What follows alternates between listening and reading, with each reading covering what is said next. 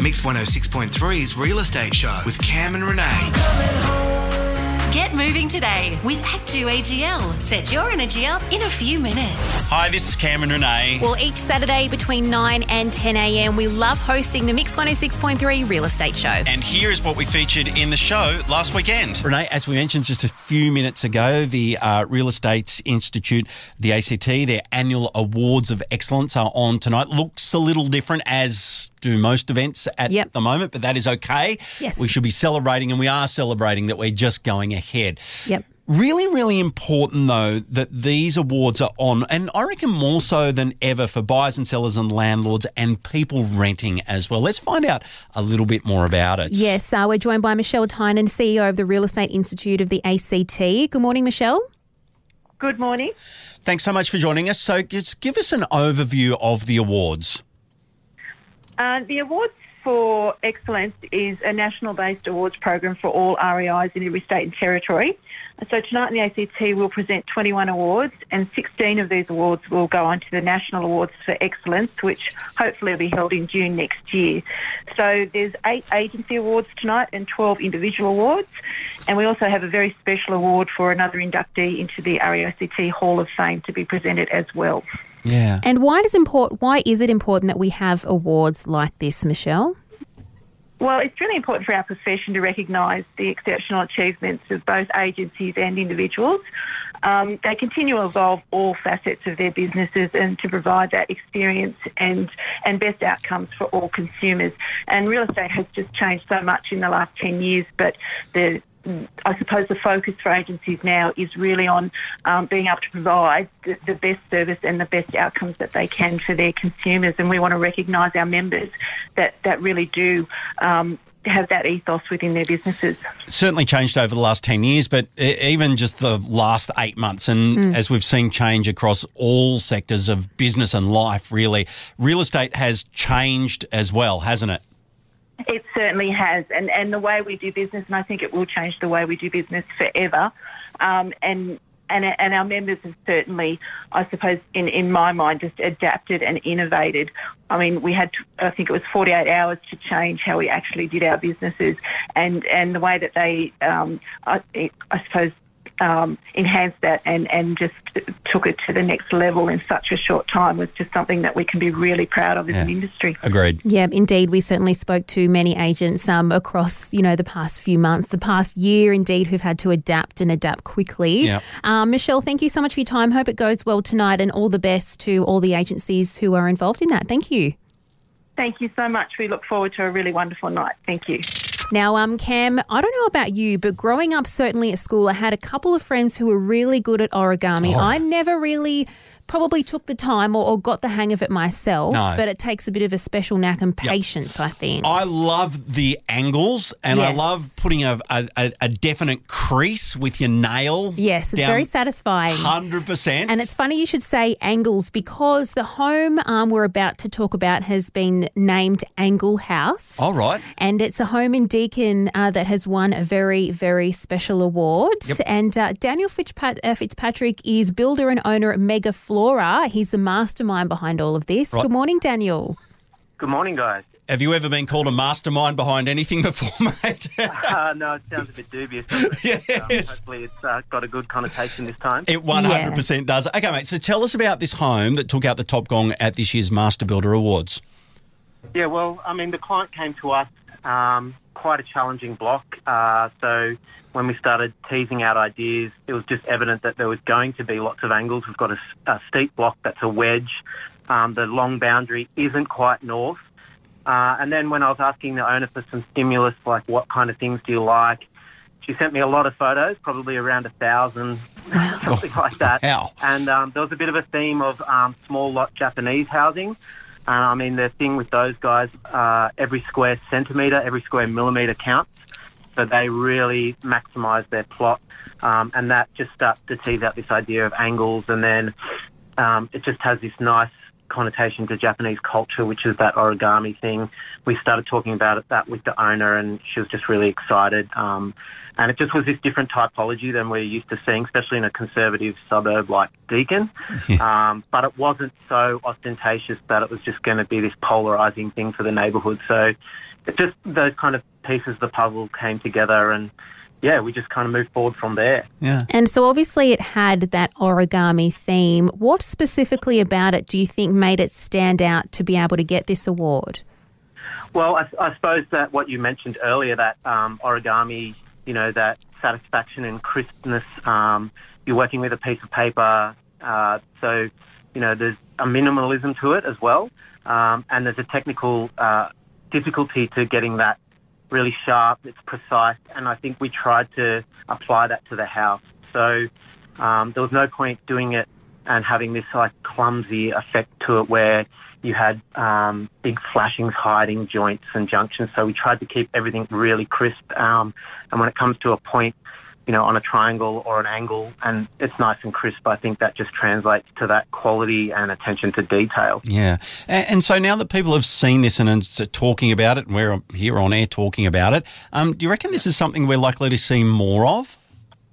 Well, Cam, I just think, we see it, trends emerge from display homes right back through to, the Seidler and Boyd years when they produced those modernist houses in Australia, and that became the uptake, and that flows through. And I think we're seeing right down to those project home level that people really want this bit of tailored housing to them. And that mightn't be a Japanese aesthetic, but it's just this idea that something's a bit handmade, that something's had some care.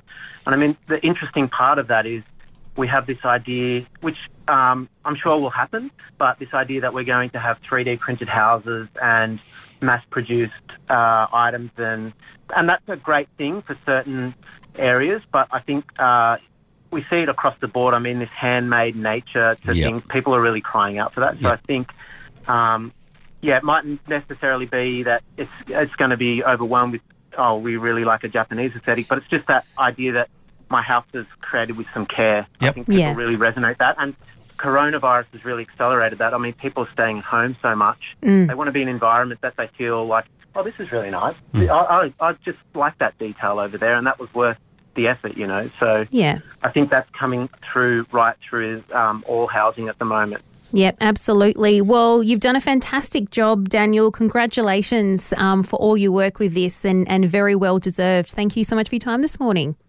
Thanks, guys. Have a nice day. You too. Daniel Fitzpatrick, builder and owner of Mega Flora.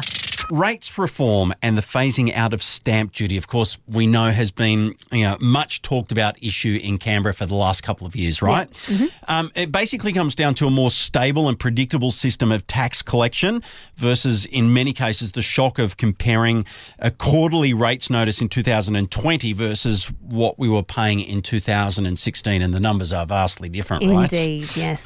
So on Tuesday this week, the New South Wales government announced that the phasing out of stamp duty will be also taking place. Now, for our audience in the capital region, we think this is important and very well worth learning more about. So we're going to invite the Real Estate Institute of New South Wales CEO Tim McKibben to the show. Good morning, Tim. Good morning, Cam. Good morning, Renee. Nice to speak to you. Yeah, thanks so much for coming on, Tim. Now, what was the announcement that was made through the week?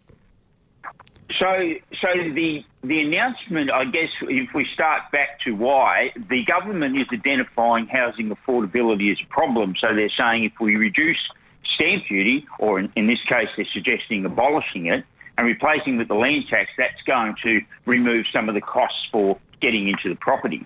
My concern with all of this is that we are trading a bad property tax for another bad property tax in the view that this is going to fix all that ails our property market in New South Wales. And certainly I don't think that's the case.